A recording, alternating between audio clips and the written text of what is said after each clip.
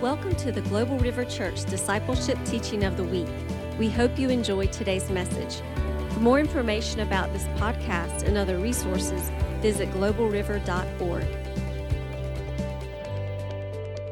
So I don't know how many of you have worked or study on Ruth or know anything about the book of Ruth, but I had no idea what the book of Ruth was about until 2009. I walked into a church on my own, seeking whatever the Lord had to save my marriage, and it was a study on the book of Ruth and Boaz. So I was coming out of. We were in a life of addiction and it was a world-focused lifestyle. It was about trying to make as much money as I could, drinking all the time, doing drugs, just spending. We just couldn't, and we couldn't sustain it. Our lives were, we were battling all the time. And what I was seeing was my wife, my new wife, we had only been married less than a year, or maybe we were married for a year. She was falling apart. I was witnessing it, and I didn't know how to fix it. I just wanted to fix it. Everything I did to fix it wasn't working. I couldn't communicate to her the problems that I saw. She didn't agree with them. Or I was part of the problem myself, or I was making the problems. It was just chaos. And I was like, I don't know what else to do. And her mother-in-law says, you need to go to church. My mother-in-law, her mother. And I walked in the church, and it was a study on Boaz, and it was like the Lord set it up. He says, here is a man who doesn't know what to do to save this woman that he loves.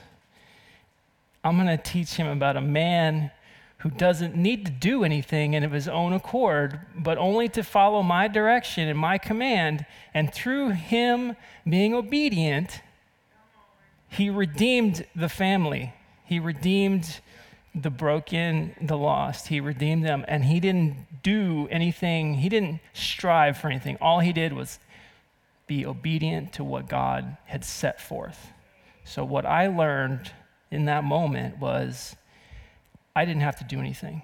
God already set his word in front of me, and he said, all you have to do is follow this.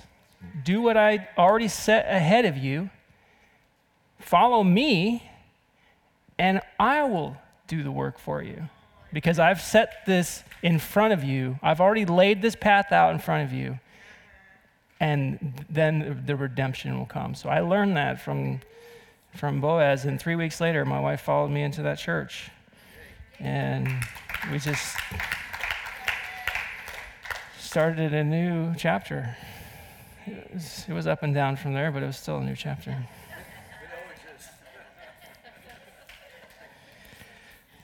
But so Ruth is really, it's a story about, it's Ruth. She's the main character, but it's really a story about following what God has set to bring a blessing to your family and in my case, my wife. This is a Bible that I've had for a while. It's called Every Man's Bible, and it's got a masculine perspective of everything. So it's really helped me see Scripture from how it helps me as a man. So I would suggest to any of you guys out there, if you want a good study Bible, get the Every Man's Bible. It's really good. So Ruth,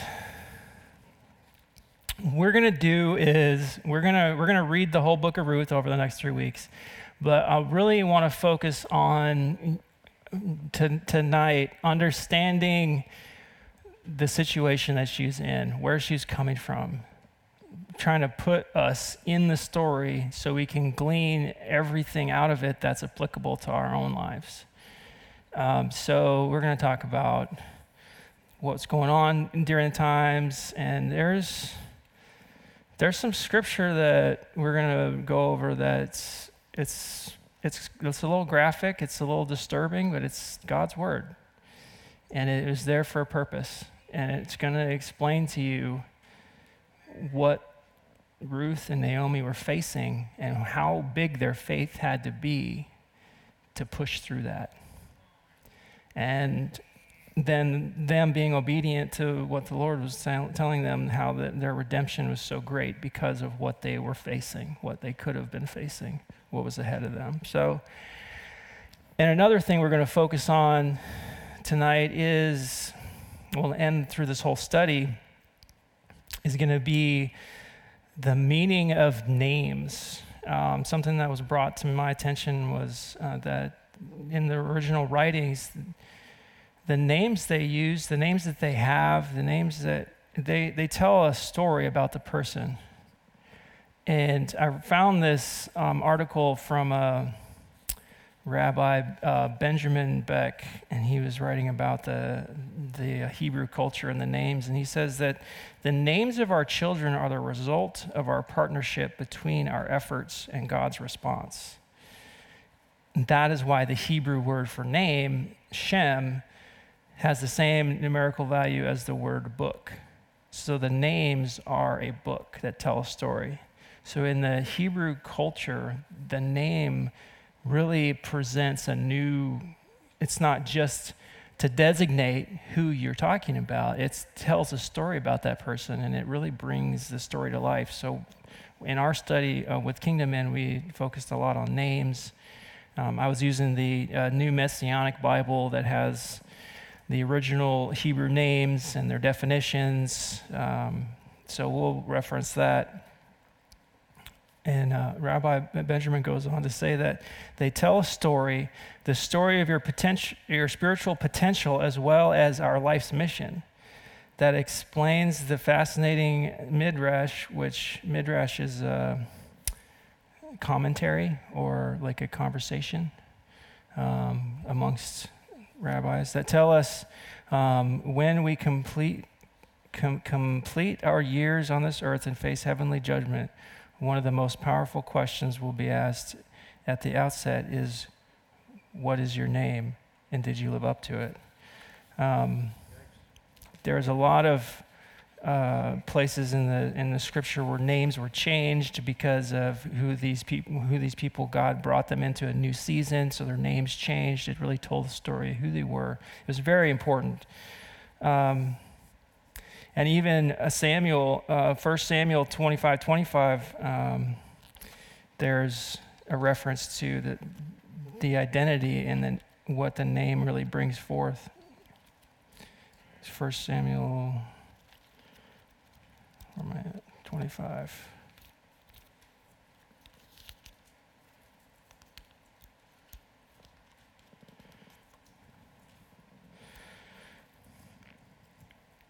It says, I know Nabal is a wicked and ill-tempered man. Please don't pay any attention to him. He is a fool, just as his name suggests. So you could tell a lot about a man and who he was and where he was from and what his intentions were based on what his name was. So that was a big tell in those times. 1 Samuel 25:25.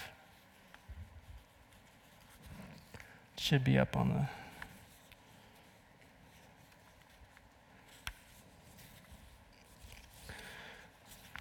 So we're going to focus on names, and it's going to really bring out a different, or a broader picture of the story of Ruth. And it's also going to show us the different facets of God and his character, because they mention the name of God in several different ways. They mention him as a Messiah. They mention him as the Almighty. They mention him as the many-powered, the living Word. So there are different facets that they bring out when what they're experiencing, how they address him. So we'll see, it'll show more of kind of like what the person in that situation is experiencing based on how they address God himself. He has many facets to him, and it's all brought out by the different names that are used.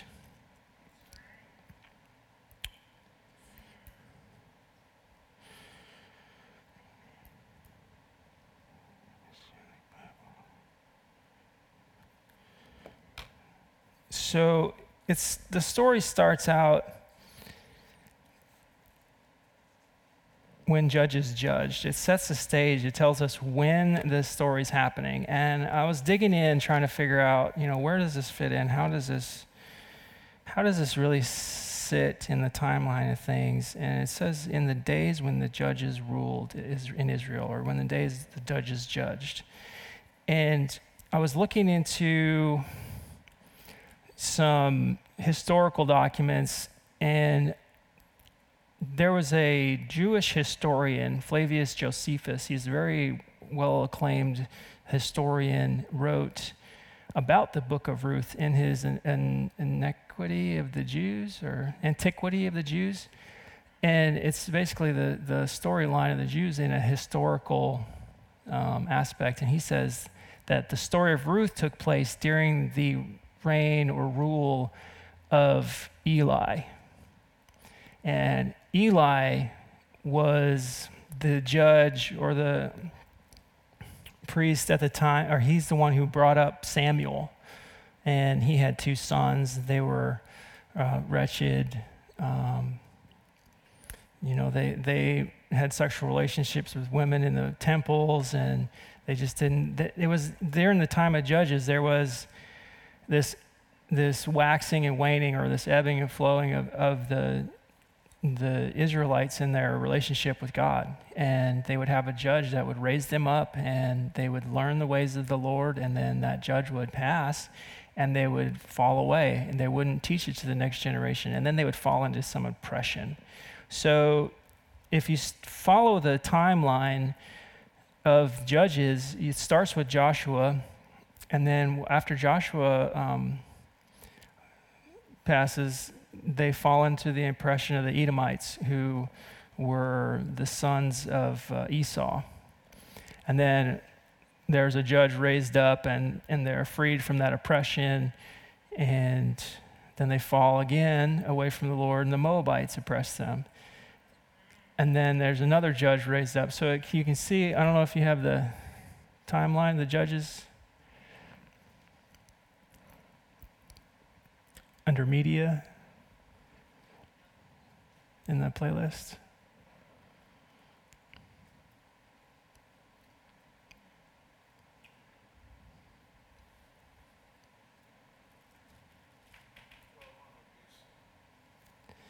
Well, anyways, there's this, every time they were fall under oppression, there was no judge in place. So if you follow Judges through this timeline, you'll have judges in place, oppression, no judge. Judges in place, oppression, no judge. So there's the first section. So we go through Moabites, and Ehud was a judge, and then they go through the Canaanite oppression. So you see, every time that they were under oppression, they were lacking a judge. You can go to the next one. So where they were lacking the judge or the rule, they were under oppression. And go to the last one there, the next one. Except where Eli's at. Eli comes in after Samson. The Philistines are oppressing them, but they show there Eli is before Samuel. So for whatever reason, the Lord says, well, I'm just going to give you guys this information. So Eli is in place while the Philistines are oppressing them. So this is after Samson. So between Samson and Samuel, Eli is in place as a judge. And that's when Josephus says that the story of Ruth takes place. So now we have a kind of a window of what's going on. It's Judges chapter 18, 19, 20, and 21. Within those 4 chapters is a description of what's going on in Israel, what the Israelites are doing during the time that Naomi and Ruth are traversing the countryside alone. So that really paints a picture. Now, I had brought this Judges 19 up to the kingdom men to kind of show them, this could have been what it was. And now, looking at the timeline, this actually lines up exactly with what it was. So this is exactly the things that they were dealing with. And we'll get into Judges 19 a little bit later. But Alicia and I were talking, how can she help me out? And she brought up the example of Derek Prince. And she said, Derek Prince, his wife would read the scriptures. So I'm going to ask Alicia to read scriptures for me tonight. And she's a much better speaker than I am. No, I'm just more dramatic. So to set the stage, we're going to go ahead and just go from just the first six verses. Or 5 verses, sorry. Yep. In the days when the judges ruled in Israel, this is the NLT version. In the days when the judges ruled in Israel, a severe famine came upon the land. So a man from Bethlehem in Judah left his home and went to live in the country of Moab, taking his wife and 2 sons with him. The man's name was Elimelech, and his wife was Naomi, and their 2 sons were Mahlon and Chilion. They were Ephrathites from Bethlehem in the land of Judah, and when they reached Moab, they settled there. When Elimelech died and Naomi was left with her 2 sons, the 2 sons married Moabite women. One married a woman named Orpah, and the other a woman named Ruth. And about 10 years later, both Mahlon and Chilion died, and this left Naomi alone without her 2 sons and without her husband. So we start out with great tragedy. Thank you, beautiful. And we see that Elimelech's trying to do the best for his family, and he leaves Bethlehem. Now, Bethlehem, the name Bethlehem means the house of bread. And he leaves Bethlehem, the house of bread, for Moab, which is the seed of my father. So Moab is only about 30 miles away from Jerusalem. 30 to 35 miles away from Jerusalem. It's not very far. Okay? And Bethlehem's only about 5 miles. We can pull up that map. That one. So you can see where Bethlehem is just south of Jerusalem there. That's only about a 5-mile stretch between Jerusalem and Bethlehem. And then go ahead and show them where Moabite's at. So you see Jerusalem at the very top corner, and then the kingdom of Moab there. That's only about 30 miles. So that's like from Carolina Beach to Hampstead, just to put it in perspective. Okay? Now the Moabites were the sons of Moab. Now the sons of Moab, that's important because Moab was the son of Lot. So you have Abraham and you have Lot. Lot, he runs from destruction.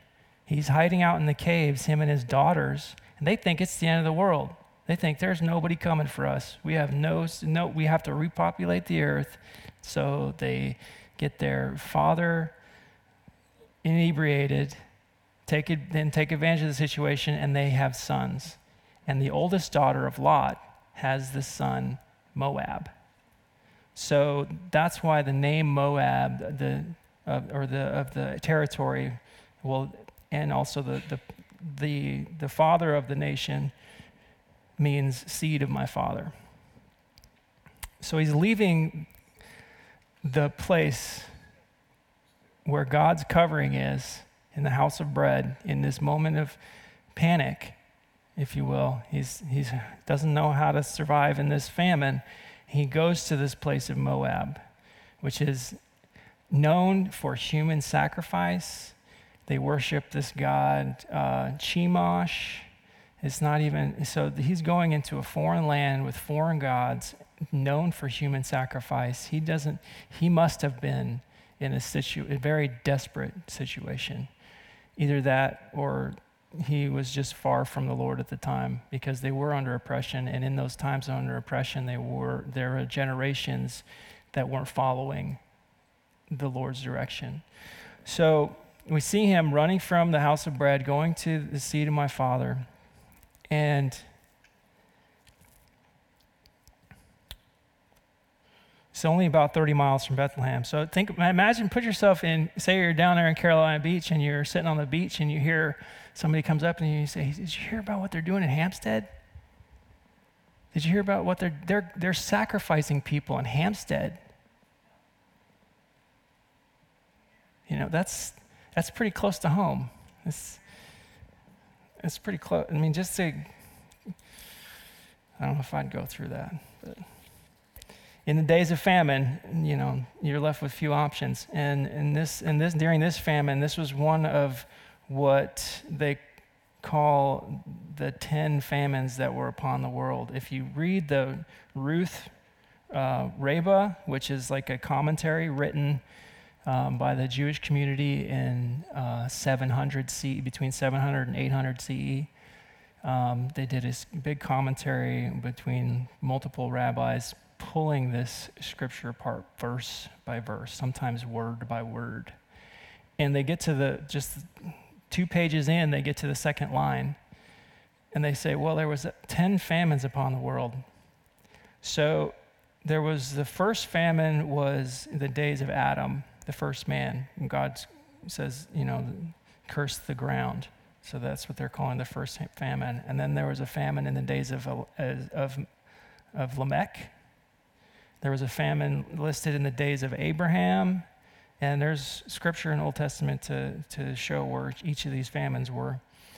There was a famine in the days of Isaac, a famine in the days of Jacob. There was a famine in the days of Elijah. And then again, in the days of Elisha. And then there was the famine in the days the judges judged. And that's this famine. And then there was another famine that followed it, and that was the famine in the days of David. There was another famine. So this is out of the whole Old Testament, these are the 10 famines. So this is a pretty pivotal moment in the Israelite history. For them to live through a famine, for them to have success and have the Lord come back and bless them is a pretty powerful moment in their lives.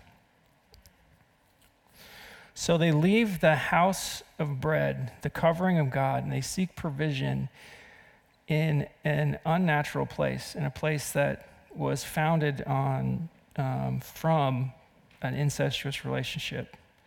And it says that they sowed. Most of the translations, like the King James, the ESV, the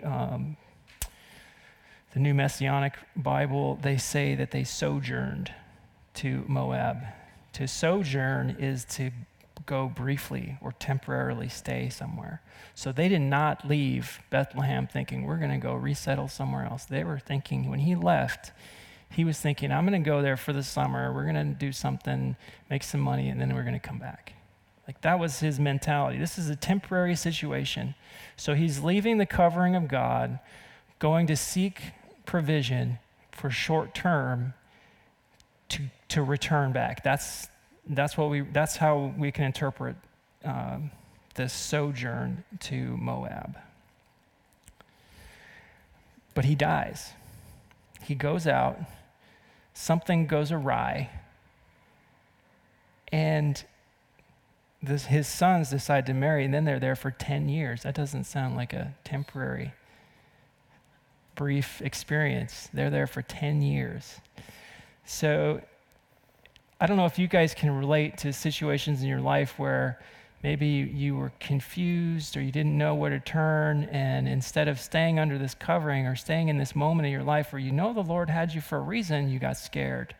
And maybe you got confused, or you saw something over here that maybe looked like it was a little more provision or maybe more hope in it, and you left where God had sent you or had you, and you went there just to check it out, and everything falls apart and your life shifts a totally different direction. I've experienced that many times. I was supposed to go to Alaska when I was a 17-year-old out of high school. I was supposed to go visit my father for a couple of weeks in the summer. I was living in Hawaii, and I hadn't seen my father or spoken to him in over a decade. And he calls me one day and he says, "I bought you a plane ticket. Come visit." It's like, okay, that's so amazing. Let's go. So I go up to Alaska for the summer for a couple of weeks, and my entire life changed. I never went back home, and the reason that my life changed is because I ended up getting a girl pregnant. So like there was this leaving the safety and covering of home, what I was familiar with, going to this foreign place for this experience, and I totally wrecked it. It totally got wrecked, which turned out to be a blessing in the long run, which the Ruth story also turns out to be a blessing. So it's not all for naught. all things are worked for His glory. That's right. But it was a moment in my life where I was supposed to go into a temporary situation, and I was sidetracked for 20 years. Yeah, 20 years. So I don't know if any of you guys can relate to that, but it's it's interesting, and you just don't know what's going to happen. And Ruth doesn't know what's going to happen either. Her sons decide, okay, we're just going to settle down. We're going to get married and start families here. This is where we're at. So they lose their leadership, their father, in this foreign land where they worship foreign gods, and they bring these Moabite women into their family, and that's where we're at. So maybe Alicia can read verse 6 through 15. Then Naomi heard in Moab that the Lord had blessed his people in Judah by giving them good crops again. So Naomi and her daughters-in-law got ready to leave Moab to return to her homeland. With her 2 daughters-in-law in tow, she set out from the place where she had been living, and they took the road that would lead them back to Judah.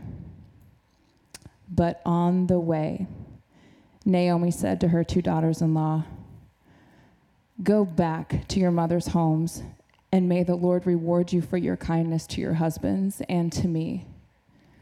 May the Lord bless you with the security of another marriage." Then she kissed them goodbye, and they all broke down and wept. "No," they said, "we want to go with you to your people." But Naomi replied, "Why should you go on with me?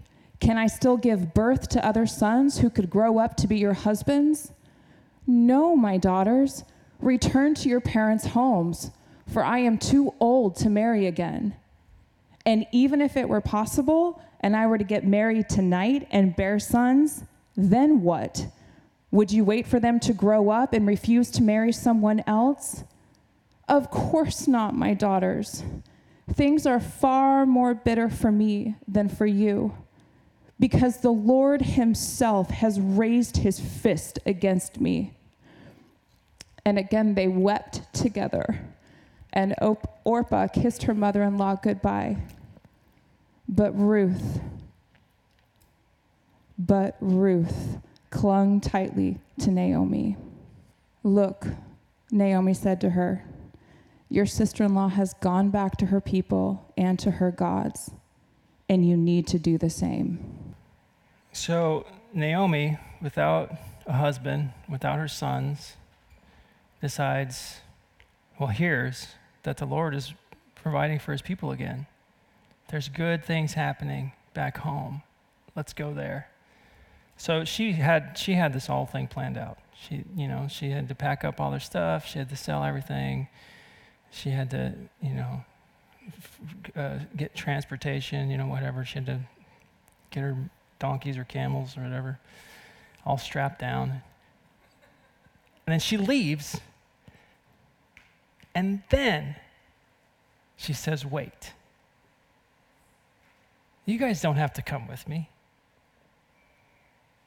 She goes through all that. So she's got to be mulling this over this whole time. How am I going to provide for these two women? How is this going to work? What's God going to do for me when I get there? Where's my provision going to come from? And she's just doing her thing. She's packing. She's getting things going. She knows she has to go. She's in the midst of the travel, and she finally realizes, I can't do anything for you girls. You really need to go back home. So what are they going home to? They're going home to this God that they grew up with, that they were familiar with. There are actually multiple gods, I believe. This one just being the most prominent of the gods in Moab. Their families, their friends, everybody they grew up with. And they say, no, we want to go with you. She made such an impact on them with her lifestyle over the last 10 years that they wanted to be with her. They wanted what she had. They didn't want what they were familiar with and grew up with anymore. They would rather traverse the countryside with their mother-in-law than go back to where their safety was. So Orpah eventually secedes and says, okay, I'll go back. But Naomi clings to her. Now, this is what they're up against. And I want to share Judges 19 with you guys. It's a little bit, like we said, this is a little graphic, and it's right at the time frame of what's going on right now. This is what they have to deal with.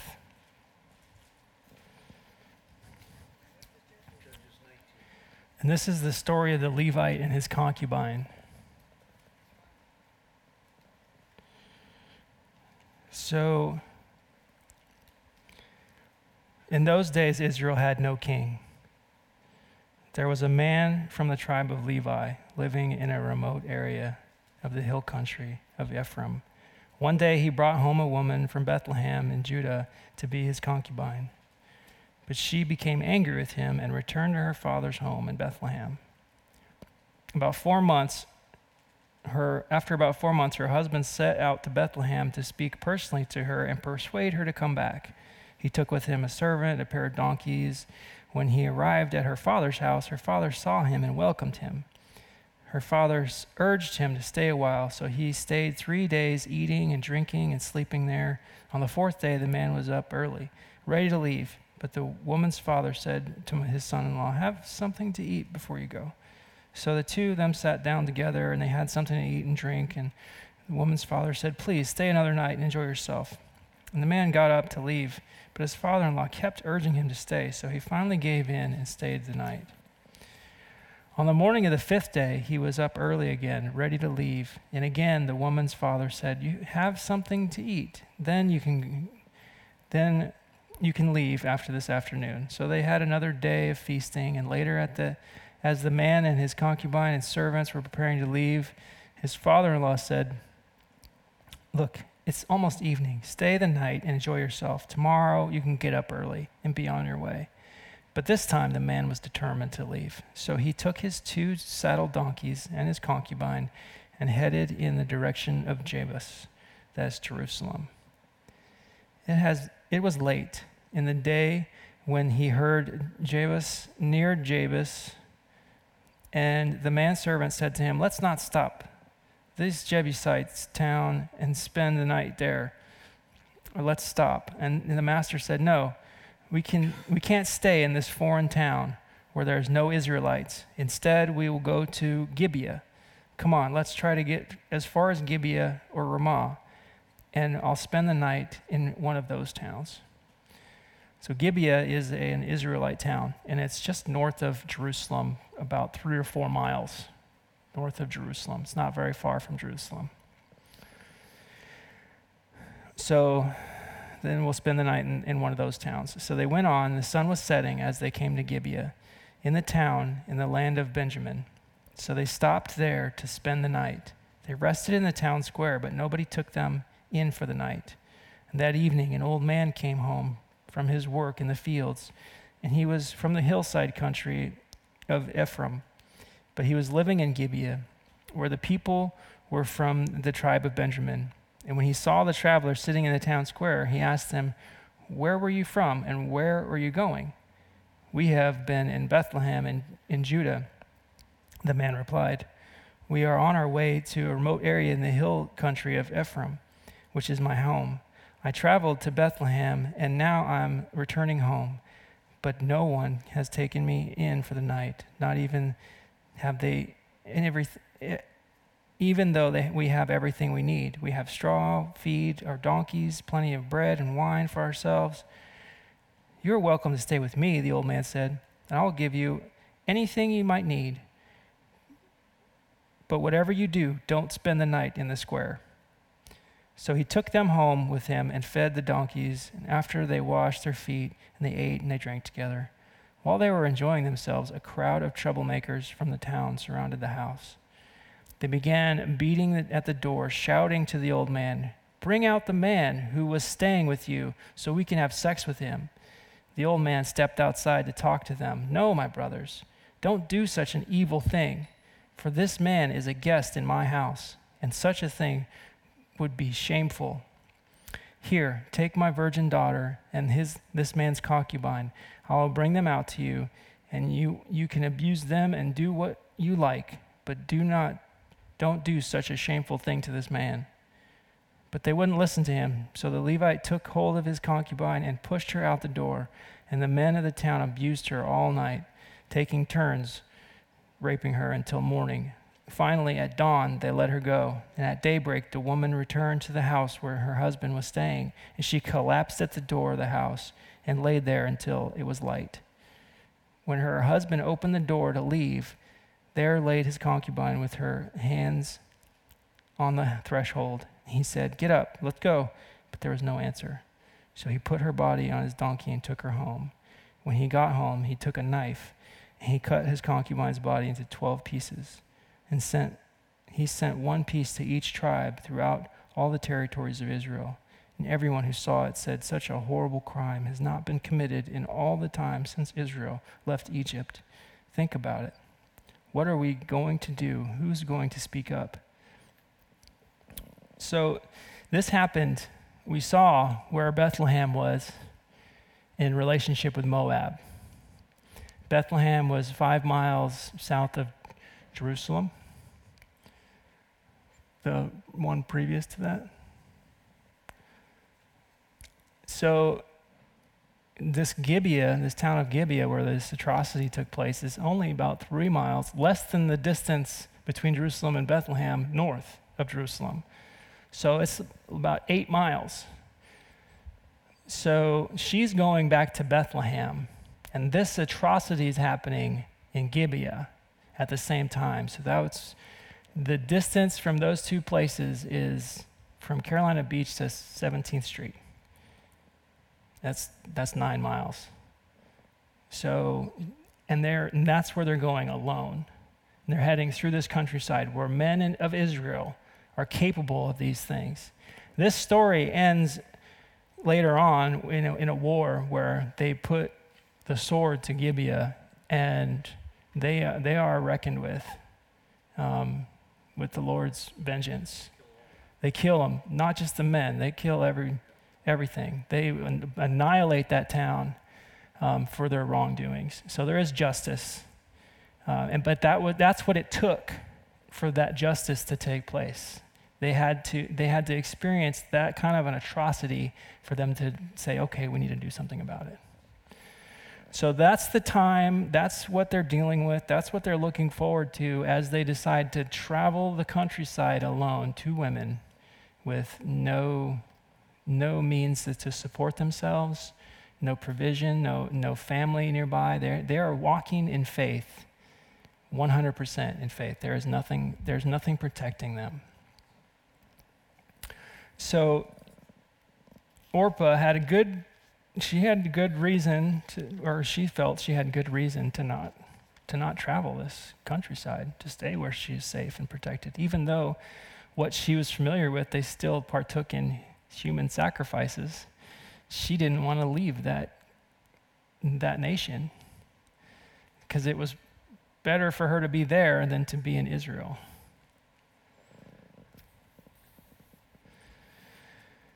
So we can go on to just these few verses here, Alicia, 16 through 18.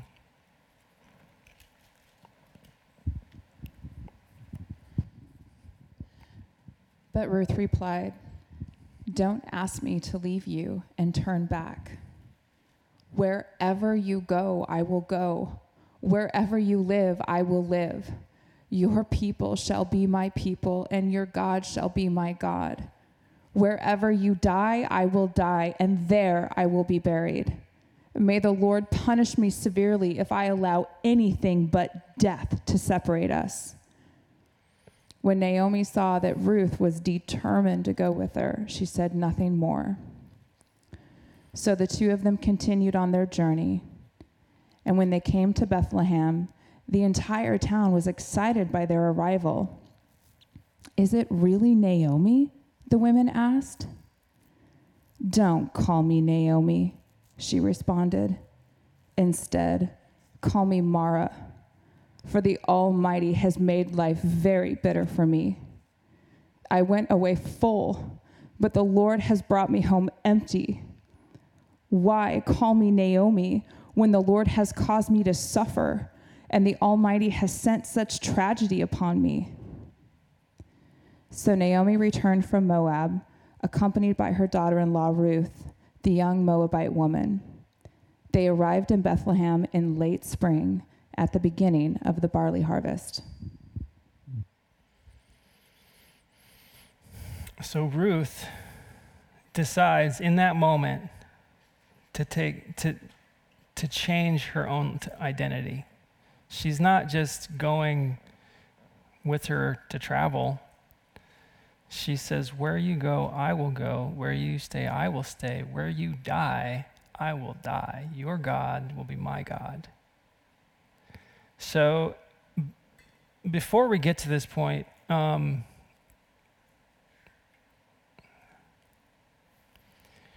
when Naomi was talking about, I have to go back because I missed this part. When Naomi was talking about the Lord was providing for his people again, she was talking about Jehovah, the Messiah pre-incarnate. So there was this sense of who God was as a deliverer. That's who she was referencing. She said, our deliverer, our Messiah pre-incarnate, he is blessing Bethlehem, so we need to return there.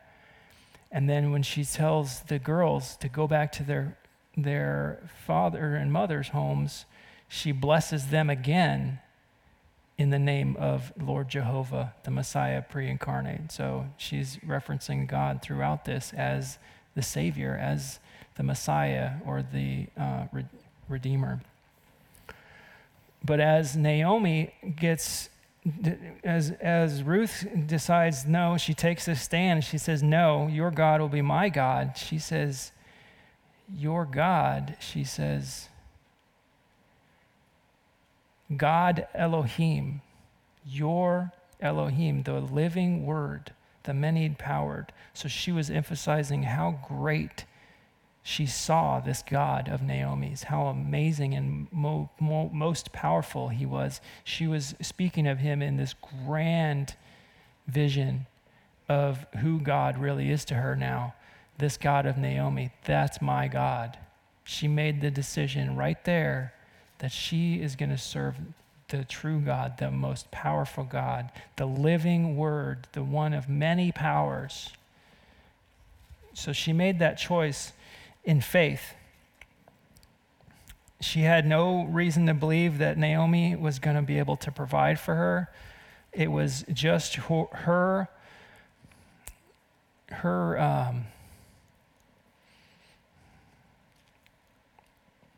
it was just her and Naomi, and she had no reason to believe Naomi had any family that was going to protect them. She had no She had no way. She wasn't going to be remarried. It was just her loyalty to Naomi that kept her going. It was straight loyalty to Naomi and to this God that she now knows as the true God. This God that she knows not only as the almighty and all-powerful and living word, she also knows him as this Messiah now and pre-incarnate, because that's who, being with Naomi, she would have learned all the different facets of who God really is over this 10-year period.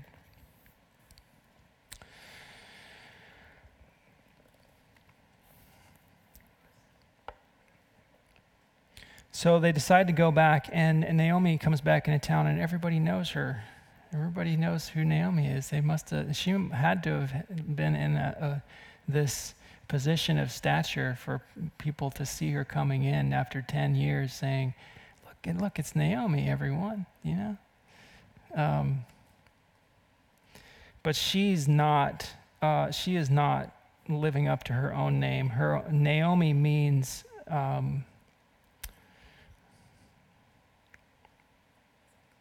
pleasant. And she does not feel my delight, and she does not feel like her life reflects who she is. She says, don't call me my delight any longer. I am not a delightful person. My life is not delightful. She says, the Lord Jehovah, the pre-incarnate Messiah, has testified against me, and the Almighty Shaddai has afflicted me. She calls him the Messiah, pre-incarnate, and then the Almighty, representing that he has all power. He can do whatever he wants, and he chose to afflict me this way. So call me Mara. Call me, I am bitter. He is. And that's where we're going to leave off on this first chapter of Ruth is, that she's in a bitter place. So we're going to see how God can reverse this tragedy, or how he does reverse tragedy, and the fact that things were set in place so many years prior to this taking place. And one of those things is in Leviticus.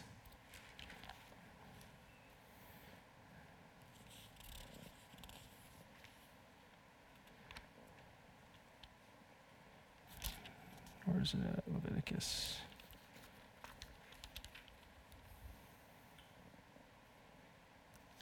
It's about harvesting the fields. I had it marked.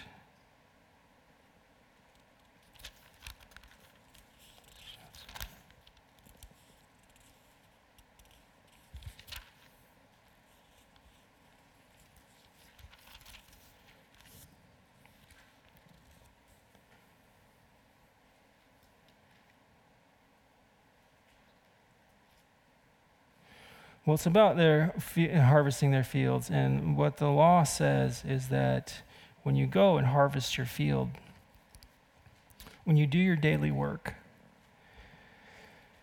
leave some of the outside edges. Don't pick up what you dropped, because we're going to leave that for the poor and for the foreign, for the widows.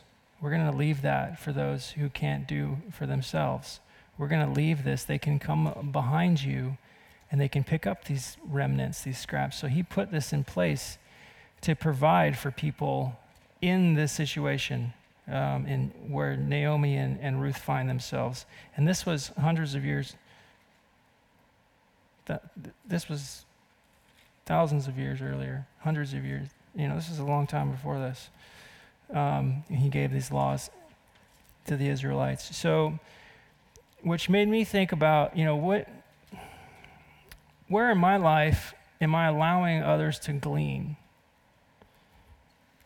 Am I trying to take everything that I can get my hands on? In construction, if I'm trying to bid every single job that comes across, or if I'm upset that I lose a job, isn't that in a sense allowing for someone else maybe who is more needy, more desiring this to capture that? Isn't that that's leaving the outside edges? That's not picking up the things I've dropped, in that industry.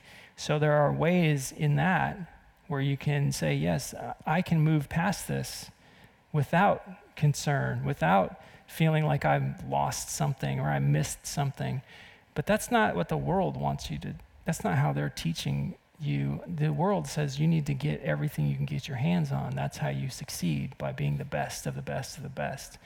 But God puts us in place where you need to allow for those things to fall to the side and allow for others to come in behind you so that they can get their provision. And you're blessing them by walking away sometimes from a job, or you're blessing them by saying, it's okay that I didn't get that sale. Or I didn't, I'm not really sure what other kind of career out there do you think, can anybody think of that you would be able to let the outside edges go or drop one or two to let someone else pick up? I know sales would be one thing, not striving for every single sale, letting maybe a smaller sale or somebody less experienced come in behind you and pick up something, there. The food stores, yes, they every week, and since COVID, they have been even more willing to provide food from the food stores. We're not getting the day old, expired stuff anymore. We're getting good food and quality things to give to those around us, and it's coming from their overstocks. So that's just a huge blessing that I think we all need to give the glory to.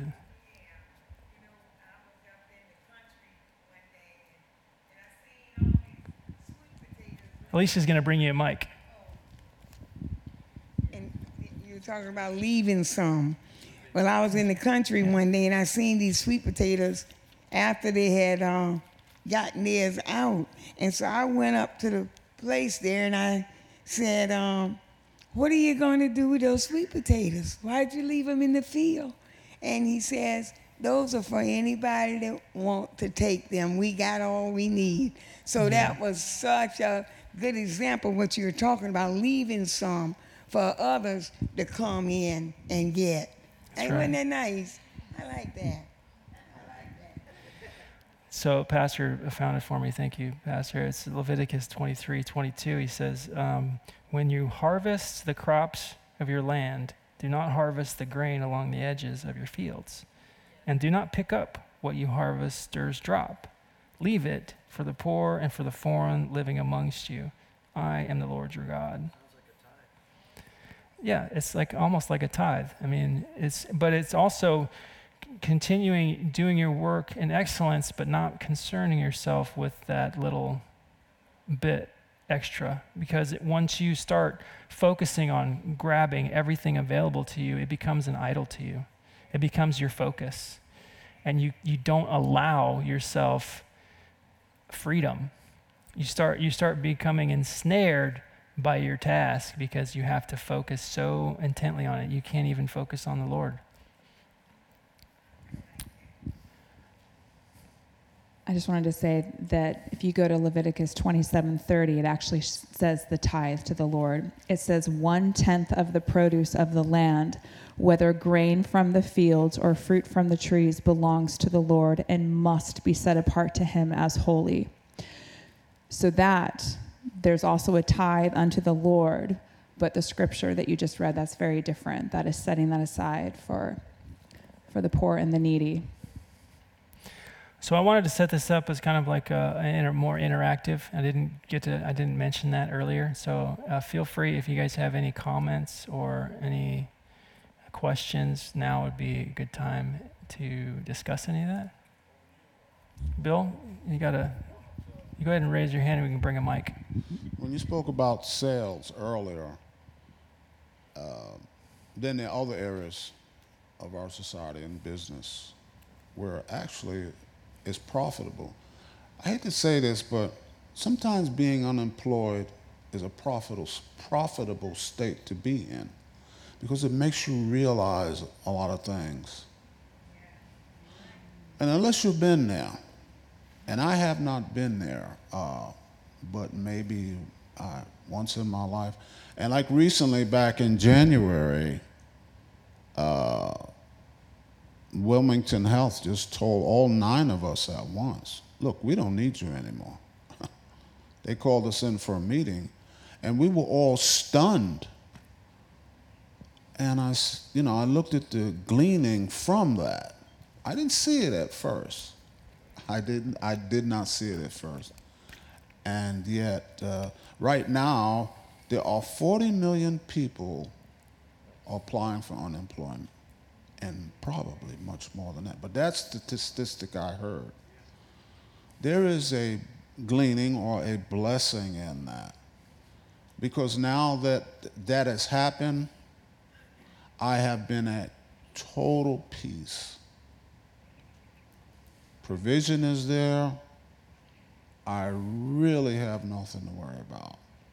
So there is a blessing in those moments, as you said. It could be sales, it could be security, it could be so many different areas of your life if you would just realize the blessing in it. And it's counter It is. worldly thinking. It is. It's To counter-worldly allow thinking. for someone to glean from what you're doing, right? It's Pastor Jerry. Well, I just want to say that if you give, know everyone will be tested. Okay, we'll get to a point in time when we don't have anything at all. And I've counseled many people who want me to pray for their finances. And what I tell them to do is just lay your bills on the table. And if you got 800 short and you can't pay for it, just tell the Lord, I can't pay for that. First thing you do is you take out your tithe, and then from then on you just let the Lord bless you. So I think that's something that Ruth could have done. I don't know what her spiritual condition was at that time, but you have to just say, "Hey, God, you've got me. I'm on your payroll. I do right. what you asked me to do." So, it's really against, it's counter worldly wisdom to allow for others to come up behind you and glean from what you're doing.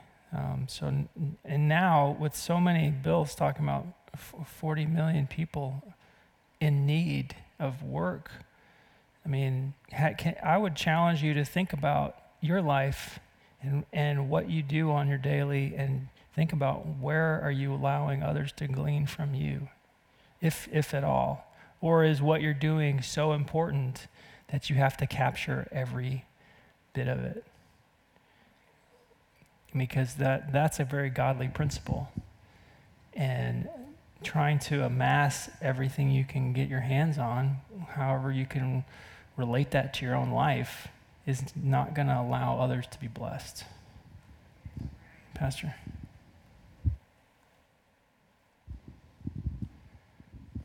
I just thought it was really insightful, Daniel. You pointed out the word Shem, that means name, is a book. Mm-hmm. And it just, your name is a book that tells the story. And one day you'll give an account of what was your potential and your actual destiny. Mm-hmm. That kind of just rocked me. My mom turned over and says, "Yeah, that's your name, Seeker of Truth." And I'm like, but it's true. I want to know the truth. You know, you have to think of that movie. You don't really want to know the truth. Yeah, I need to know the truth. But I do. I just like, so your name, and I like that some in our congregation have changed their names to be relevant to where they believe God has called them into destiny. I'm thinking of Mary, Esther, and others. But we see that also when Saul became Paul. Jacob became Isaac. He became Israel. Isaac became Israel. So you might meditate on that. What's my life story? And it might change. You know, the more you dig into it. I remember when I first found out what my name meant, it was told to me, and it was God is my judge. And I felt like, oh, nobody can judge me. Only God can judge me. Well, after we came here to Global River and we started really digging deep into who God was and what he had in store for us, I found out that there's another meaning of the name Daniel, and that is the one who judges what is God. So it really speaks into discernment versus this proud, person who only can be judged by him. So I'm claiming that identity. If only they knew your beginning and how true that was. Because he was raised Jehovah's Witness, and he knew that what he was reading was not matching up with what they were telling him. And he always knew who God was, and nobody could ever tell him any different than what he was reading. So that's a beautiful gift from God that you've always had, is being able to judge what is him and what isn't, and that gift of discernment. And one thing that I wanted to point out, this is just how I interpret it. I think part of the reason why Naomi, aside from Ruth, but why Naomi ends up getting blessed is that she's lost everything. She's bitter. And I was really trying to put myself in her shoes there earlier, and I just started crying to be able to just partially step into what it must have been like to be in that situation. But you go back to the verse 6, then Naomi heard in Moab that the Lord had blessed his people in Judah by giving them good crops again. Even though she was bitter, which to me that means she was angry with God. She was frustrated with him. Why would he smite me? Why would he remove his hand from me? Why would he take away my husband and my sons? Why would he do that? And she was bitter.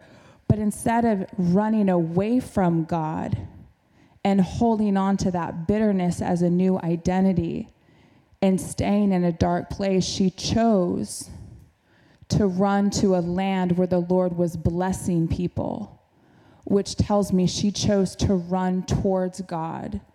Despite having that bitterness, despite feeling that, she still ran towards God. And she truly and honestly could have, I think, kept Ruth from being with her. And because we all know those people that wear bitterness and unforgiveness like a garment. And so to me, there's something really powerful about Naomi letting herself be loved by Ruth with a fervent, passionate love and a loyalty that not many of us ever experience. And that rocks me to my core. And that's just something that I think is very easy to overlook, and it's very powerful. And I think because Naomi chose to run towards God and allow herself to be loved by Ruth, that opens up the door for the Lord to move in your life. I think that if we have to run towards him for him to be able to work in our life. You have to, like Bill, with you being on unemployment and it being a blessing, it's because you're running towards God and you're laying your life down for him. It allows him to move. So it's just very important. I also think that part of that is because... Let her bring you the mic, Pat. Everybody at home wants to hear you. Oh, I forget about that. No, I just, when I read that the first time, I was confused by it.